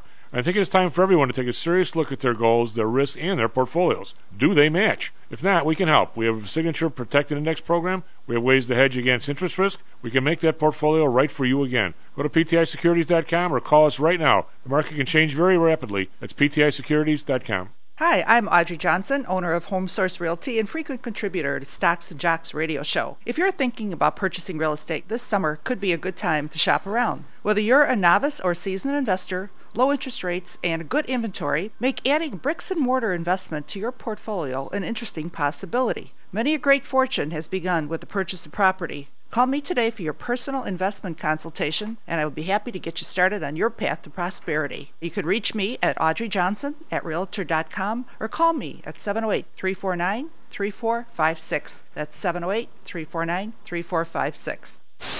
Stocks, jocks, Stocks and jocks. Stocks and jocks. You are out of control. Here, right now, right here, right now, right now.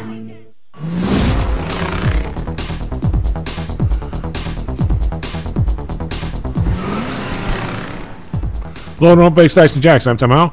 Matt Byrne on the board. SP futures down 29, 30, 29.50, somewhere in there. NASDAQ futures down 111. It's up a bit. At 45 down was the lowest I saw last night, and then again this morning we've been creeping back from there. Dow futures down 258. I don't have any. There's no real green on my screen though. I know every single Dow stock that is open. A couple that aren't. Honeywell's not open yet. All those are down. You got United Healthcare down 3 1/4. We got Microsoft down 2. They're all Goldman Sachs down 240, Boeing down 250. So there's nothing really. Apple down $1.88. Nothing to the plus side here. It's just a little less down than it was. In Europe, we've got the DAX down 136. That's a full 1%. FTSE down 52.7. CAC around down 73. That's 1.2. So they're down sort of like we are. In Asia, we've got the Nikkei down 762. That's almost 2.7%. Shanghai up 4. Call that flat or 0.1%. Hang Seng up down 146, but they made it back over 20,000. Must have been Friday during the day. 20,023 after quite a spell for a few days under 20,000. Bonds up 6 basis points, 3.10. Bund up 8 to 1.47. Japan up 0.03 to 0.25. So the Bund is actually making a pretty big move up here. It was down to 0.8 something a few weeks ago. Oil up 48 cents, 93.64. Brent up 32 cents, 101.31. Natural gas up another 14 cents, 9.43, which is near their highs. RBOB down 5 cents, 2.79. We've got gold, can't get out of its own way ever, down $7, 17.42. So it was down to 1,700, back up to 1,800, down kind of right in the middle. Silver down 27 cents, 18.55. Copper down 9 cents, 3.60. We've got Bitcoin. It's up now, 14, back up over 20,000, so that's kind of a relief to the market. Market's going right with Bitcoin. Up, down, up, down. It got down to like 19.5 this weekend, so that was pretty low. And we have the U.S. dollar is, the euro, wow, the euro is up, all of a sudden has made a run up here, where it's actually worth $1. So Wow. they've made it back to even from 0.99. Matt, what do you got for us, traffic, weather, sports? Yeah, good morning. Currently 7:35 a.m. on Monday, August 29th, 2022. In the MLB yesterday, Cubs lose to Milwaukee Brewers 9-7.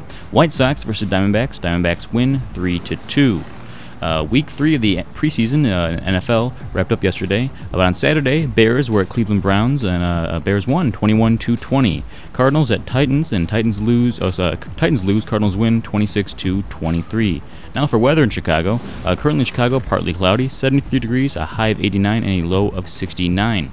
In Phoenix, clear skies, 87 degrees, a high of 109, and a low of 87. Now for traffic in Chicago. Traffic eastbound on the Eisenhower between Wolf Road to downtown. Traffic westbound on the Eisenhower between Laramie to First Avenue. Traffic eastbound on the Kennedy between Cumberland to downtown. Traffic westbound on the Kennedy between downtown to West Harlem Avenue. Traffic westbound on the Dan Ryan between 59th Street to the Jane Byrne Interchange downtown. And finally, traffic northbound on the Stevenson between Illinois Route 171 to South Pulaski Road. That's all I got, Chief. Back to you. What do you mean it's all you got? Did NASA just postpone the rocket launch to the moon? Oh, my gosh. Well, hey, if we had rocket traffic, I'd be all over it. Well, but, now you dudes, we have Audrey? Do indeed. What? How are you? Yes, you do. Good morning. We have Matt and a student over there, Andrew. That's great. Yeah, we got a new dude. And, nice to add to the staff. Yes. Welcome. You guys, you youths, you can't even imagine what it was like back in 1969 when the rocket shot that was going to go to put guys on the moon. Was there anybody that didn't watch that thing go off on? Well, everybody watched it on the black and white, old-fashioned TVs in school, even. Oh God, yeah, they wheeled TVs into the schools when they had one of these big things where this big old TV plopped on top of this thing that wheeled, and they wheeled them in every class, so you watch the Saturn V rocket go off. Wow, yeah. And it was really something. And when the guys landed on the moon, it was. I mean, you can't even imagine what the thrill was like when that happened. And it was just, for God's sake, we did something and did it right. Our guys actually came back, and I mean, it was really, really something. That's what America is actually still doing, something to progress themselves in the world. Yeah, and we haven't been there in, 50 years? How far we've fallen. Yeah. Have you ever... they're still trying to sabotage NASA and the Space Force. Oh, yeah. Have you ever read that speech that was... it was a backup speech just in case they didn't make it back. Essentially, that the president would have to read out in the event. It's actually kind of very chilling. You can, anyone who's listening, you can look it up on the internet right now. It's very spooky. Well, I mean, I'm not... when these guys did this essentially on slide rules, I mean, all these calculations, and I mean, for those that don't know, we'll take 2 seconds on this, because I actually had a course at Notre Dame, which I remember virtually everything from, called Space Tech and Society. It was absolutely fascinating. But for those that don't know, what you would do is you sent this thing off kind of towards the moon. Not the moon. You can't aim at it, right? You got to aim where it's going to be when you get there. But it has to be in just the right spot where if you missed it, you just kept going, right? Because you had no ability on this thing to actually turn the bus around or any fuel to come back this way a little bit.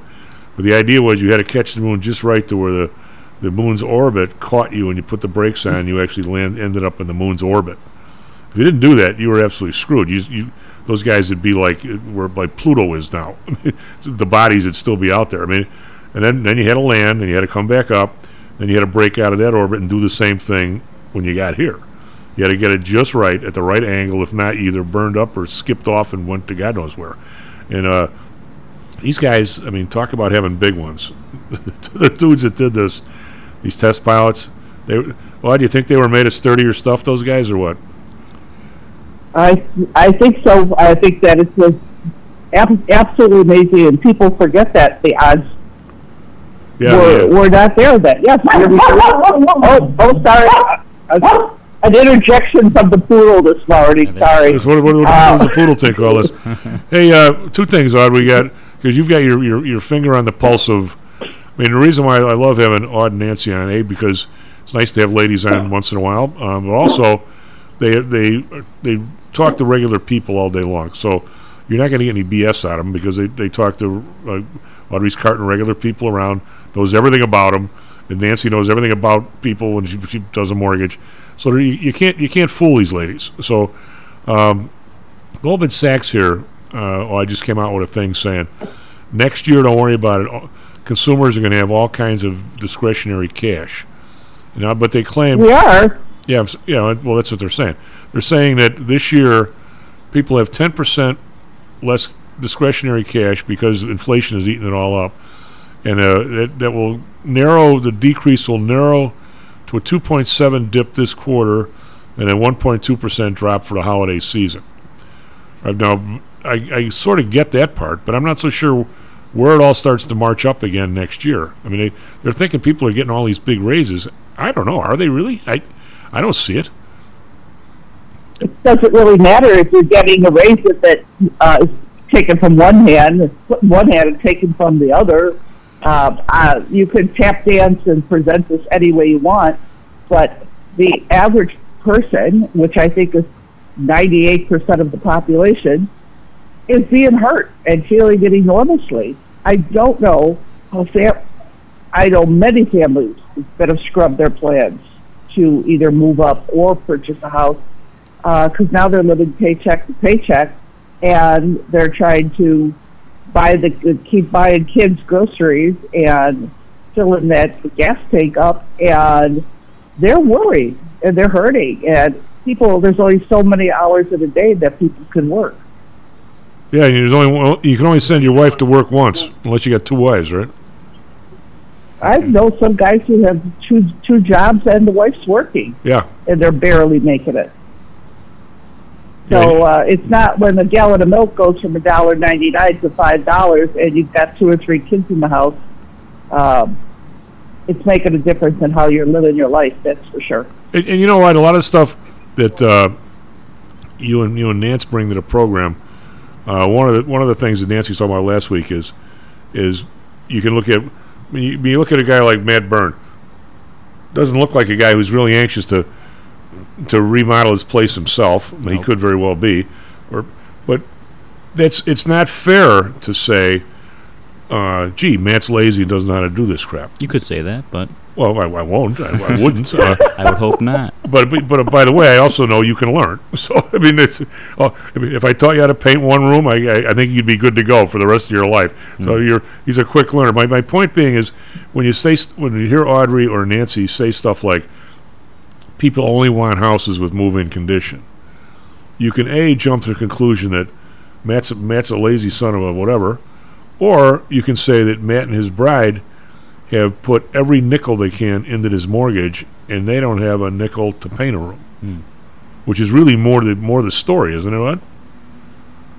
Well, it's a little of both. It also depends what strata you're looking at. If people can afford to buy new or buy redone and pretty, that's just human nature. You're gonna go for that. But there is always a certain segment, not as big as it used to be by far, that will go for that rehab because they have the skills, capability, and don't mind living in a mess or have another home to live in that could be rehabbed until they move. But it is, I think if times keep up like this, people are going to learn to do a lot more things themselves and not just fix up a house. It's going to be a necessity. Well, growing up for myself, we didn't have a lot of money, and my parents did everything themselves. My dad could fix anything. He was a steel worker, and anything that had to be fixed around the house, he and his family or his friends, they all got together, and people would help each other, whatever skills that they owned. Somebody was maybe a bricklayer, a guy was a carpenter, and people did things. My father and his friends built our garage. So I think necessity is literally becoming the mother of invention, whatever you need to do. And if things get bad enough, and this recession gets worse, you're going to learn how to do more, live on less, or you'll learn how to compensate. It's just going to be the way it is. Well, yeah, but of course he was from the South Side, so everybody had a guy. You got a guy, right? Absolutely. Well, but it reaches a point where you, and your dad would be the first person. I mean, I knew her dad exceptionally well because he made it to 98 or 99. Yep. All in really good faculty too, which so you could. Actually, one of the most Matt was interesting. There's a great book. I always talk about it here on the show, "Freedom from Fear" by William Kennedy. It's a history of the U.S. during the Depression and World War II. A lot of stuff in there you would never think. It's totally different than what you read elsewhere. And anyway, I learned a boatload from there. But his dad was still alive, and I was able to bounce the stuff in the book off him. And he was saying, yeah, all that stuff is correct. Even stuff like how many people were drafted versus enlisted, and whether you could buy your way out of the draft, and those kind of things. He was telling me how big a crook the head of the draft was in Chicago. If you have enough dough, you could get out of it and stuff. And a lot of stuff that I was able to confirm what I was reading, because her dad lived it, and it was really pretty fascinating. I mean, well, I'd be wanting to go to breakfast. I'm there talking to her dad about something going on during the Depression type of thing. But that's just me. Yeah. But all this stuff comes to fruition. I mean, there are people that you put in a house and say they want this one. It's their dream place, and they got the baby, and everybody's working a whole bit. I mean, some people have like next to nothing left when they get in there, right? Yeah, some people do buy with a certain amount down, and you have to have some savings to facilitate the mortgage. But you're right, a lot of people just don't have a boatload of cash to go back on. Anyway, that's most people. Not everybody is that affluent. Right. Not everybody has a massive stock portfolio. So you have to deal with what you have, and at least if they saved enough to get a foothold. Oh, sorry, Poodle does not like people this morning. Get over here. You know, as you say, not a lot of people had a lot of money to start the biggest investment ever, but they did it. And that is usually what turns the tide for people. They have a stability. They stop throwing their money in May on rent. They're accumulating equity for the future, and that also allows them to expand into other horizons. So it's a stepping stone for most people to the beginning of wealth accumulation. Well, Nancy was saying last week that virtually none of the two-income families can carry a house by themselves. One of the people. I would say that that's probably very true, because if you're purchasing, just say, an average house, possibly out in the Tinley Park, Orland area, your bi-level, tri-level, 3.25 to 400. You know, that you're going to need probably both incomes to float that house. Say somebody's a nurse, somebody's a policeman, a fireman, in the trades. You know, you're going to need both incomes, and that started to change. Back in the 70s, after the last bout of massive inflation, when women started to go into the workforce. Yeah, Carl talks all about that. It's never changed back. No, Carl was saying that was the safety valve into the new inflationary world. But we only had one safety valve. You only get one wife or one husband at a time, anyway. At least in this country. Yeah, at least in this country. I don't know. I doubt very seriously in the places where you can have a couple of wives where both of them are working. I think you're right. Of course not. You have to be rich to have a bunch of wives. Actually, you have to be rich to have at least one wife, I think. Oh God. We'll leave that one alone. Hey, I don't know if you heard Jan and I talking about the increase. You don't do a lot of this. What's the state of the storefront rentals and stuff in your area? It's probably nowhere near as bad as some places, but there's vacancies. How's like Orland Mall doing? You know what? I had seen it's way better. There's not a lot of vacancy. Orland has handled I can't remember the name of the company now that runs Orland Mall. It's a big national thing. They've done a very good job in attracting new stores. All of our malls are very well, and all of the other outside malls are full that I've seen. There's always a few places here and there, but all in all, Orland has, we've got a great mayor. He's done a great job with this town, who's also running for Congress, by the way. Well, of course, he's going to have the show. Mayor Pikal, he's a great guy. By the way, your assignment was to get him back on. I thought that was your assignment. No, you got him on last time, so his lady knows you more than she does me. Yeah, he's now that he's doing so well, we'd like to give him. Yeah, we should get him on here and give us an update on his campaign. Yeah, I would love to have him on. I feel sorry for our girl Karen, but we're gonna have her back on anyway because she'll be doing some good stuff. Keith was a great guest, and really, and it's interesting. I think he's unusual in a lot of ways because he would answer any question you asked him, but he's a little older for a guy trying to be a freshman U.S. rep, and he's not planning on being a shrinking violet when he gets there. But I don't think he will be. I don't think he's. Well, he wasn't here. No. He's done a wonderful job of getting Orland through COVID. He gave people credit for having brains how to run their lives and didn't show stupid regulations down people's throat. And Orland has thrived. It's been a great place to live, so I'll give a plug for my hometown here. Well, I mean, he was Well, we'll get him back on, and who knows? Maybe if you could be either maybe come in or be part of the interview because he was terrific. But so where are home prices? Are they? Everybody says everything we read, we talk about on the show. They're plateauing somewhat. Is that a fair statement? They plateaued back in end of May, June, and they've been hitting there. We have actually had a spike. Most areas in the suburban have had a little spike in June, July, because inventory dropped dramatically as interest rates went up because a lot of people who were possibly going to move decided to stay in their house, kind of exacerbated the shortage of inventory, and that forced a few houses with more competition, especially if what I call in, show-shaped condition, more buyers, so they were still going over list price. And while now you will see there has been a plateauing and a small drop in prices, that's hitting those houses that are sitting on the market that would not have sat even 6 months ago. But now people are becoming a little more discerning. They're not jumping at the house. The buyers actually have more than 2 minutes to make up their mind if they want to buy a house right now. There are still multiple offers out here on good houses, and they are still going under contract in a day or two in certain types, certain areas. But it has definitely calmed down quite a bit, and there are people who are making offers and lower and getting that house. So people are still on the fence. 6% rate, even though it's a shock to the younger buyers who's never seen anything over 5%, it's still historically a low interest rate. If you're looking for a house, it's still a good time to look.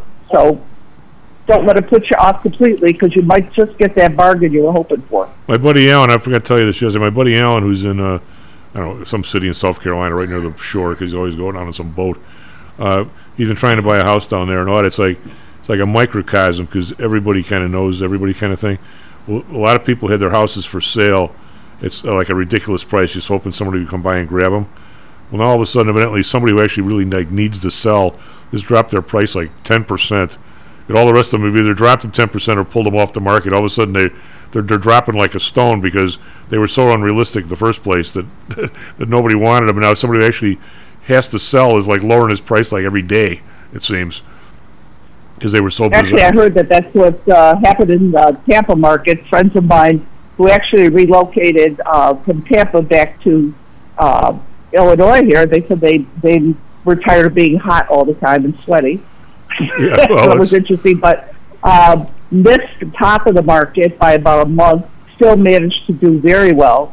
But right now that the market in the Tampa area has just died. It's just completely different than it was a few months ago, and it's just sitting, a lot of houses are just sitting on the market now. When was so people who were looking in Florida might want to think about looking now. When was the top of the frenzy you had when you had that bungalow near 87th Street and there were 25 people for the open house fighting over it? When was that? A year ago?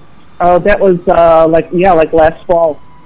Actually, that wasn't the top. The top did not happen until this year, and I think I had actually called it on WJOL right around the end of May. I said, "This is it. We're hitting it," and it turned out to be right. It was a good feeling. You could just feel the market change. You could feel things change. People became either afraid or money problems, and that changes everything for people. Well, how are the? So we'll see what happens. You've sold some places to guys that do rehab work, and they'll update a place, and we're not, place, 25 years old, never been updated, nobody wants it. Just because the kitchens and bathrooms are old, they all work. You could live there, but people want it newer. You had I won't say a bunch of people. We had some guys that you'd call and would do the rehab stuff, but for a while, those guys were gagging on the prices at Home Depot. Are they still sort of out of the market, or are they? What a price to rehab a place was $40, and then it got to be like $100. Is that group falling out because of the prices? They're becoming more selective, and a lot of times people are doing as expensive as a renovation, depending on the house. You've got to pick your spot. I saw a renovation of a bought $1.5 million house where the guy vastly overestimated. It wasn't my client. I think vastly overestimated what he put in that house, and it's still sitting there. And I don't think it was done the way he would have been done. He spent a lot of money that I don't think he's going to recoup an investment on. So, and lumber and paint and all the necessities to renovate are still really high priced. So you've got to really be careful as a rehabber. It's not as easy as it was a few months ago. No, I think the prices are real high for at the places, but these guys, of course, know. You just go to buy a gallon of paint, you'd be shocked that people haven't bought paint for a while. Well, you can pay $45 for a gallon of paint easy. If you do a design, you can pay $60 for a gallon of paint. I'm saying if you don't have a decent discount at a Benjamin Moore or God help you if you go buy like a Ralph Lauren paint, what are they, like $100 for the same color? So you have to really be careful. Everything is still very, very expensive. And I don't know. Sometimes people say, you know what, I'll live with the countertops for another year. Yep. And wait and see what happens. Well, and if you don't have the right, if you don't have the right people, it's easy to get gouged. I mean, right now, it's real easy to get gouged. Absolutely. But so what do you make of? I mean, I don't know where this. I'd like to see it, but I don't see where the big uptick is coming next year. I mean, I think there are some wages, maybe going up here and there. I mean, I think the people that were making 10 are all up to 15, 16, but you're not. I don't know of anybody who's. That is all been eaten up by the inflation already. So who's kidding who here? I'd love to see what Goldman's talking about. Maybe they're talking about the half of the 1%ers, but the average person has been hurt so badly with savings, and people are starting to live off their credit cards again, that you're heading down the same path that caused all the problems before. So I would say instead of making the whole country pay for the government's mistakes, why don't we just stop spending trillions of dollars that all of us are going to end up paying for? Well, that's the thing. You don't realize that the bill will come due. I mean, it has, and the bill is it's frightening, and it's going to hurt our generation, the next generation, that are going to be paying for spending. As the average person knows, you can only spend money you don't have for so long. Well, our government hasn't figured out that. Well, the economics of the situation of their mind is that if your GDP growth is slightly above the growth of your debt, but the problem that you're okay in 50 years, all right, but we don't have 50 years, or some people do. But it ends up being a zero-sum game, because every time you have a tax bill, like the last one is getting paid for by this alleged increase in corporate income taxes, they're not going to get anything there, right? They're not going to get a dime. There's nothing there, and people will get either offshore, fire workers, go to part-time workers. So they're shoving this recession farther, deeper, and longer than it shouldn't even existed in the first place. Well, thank you very much. Take care of yourself. S&P futures down 34, NASDAQ futures down 127, and we'd love to have Keith back on. If you want to contact him, it'd be great. We'll be back tomorrow. Stocks and Jocks. Stocks and Jocks is brought to you by PTI Securities and Futures. Go to PTIsecurities.com. PTI Pro Direct. Trade for as low as a penny per share and $1 per option contract. Learn more at PTIProDirect.com. Nadex, offering an intuitive way to trade the financial markets. Visit nadex.com. Home Source Realty. Call Audrey Johnson at 708-349-3456. Hamzy Analytics. Listen to Fari Hamzy every other Thursday and visit HamzyAnalytics.com. ChiroMed. Back or neck pain? Schedule a complimentary consultation by calling 708-403-2727. DAX Research. Tune in for David Andelman's technical analysis on Mondays and Thursdays and call 1-800-821-4968. Don't worry, nobody's listening anyway.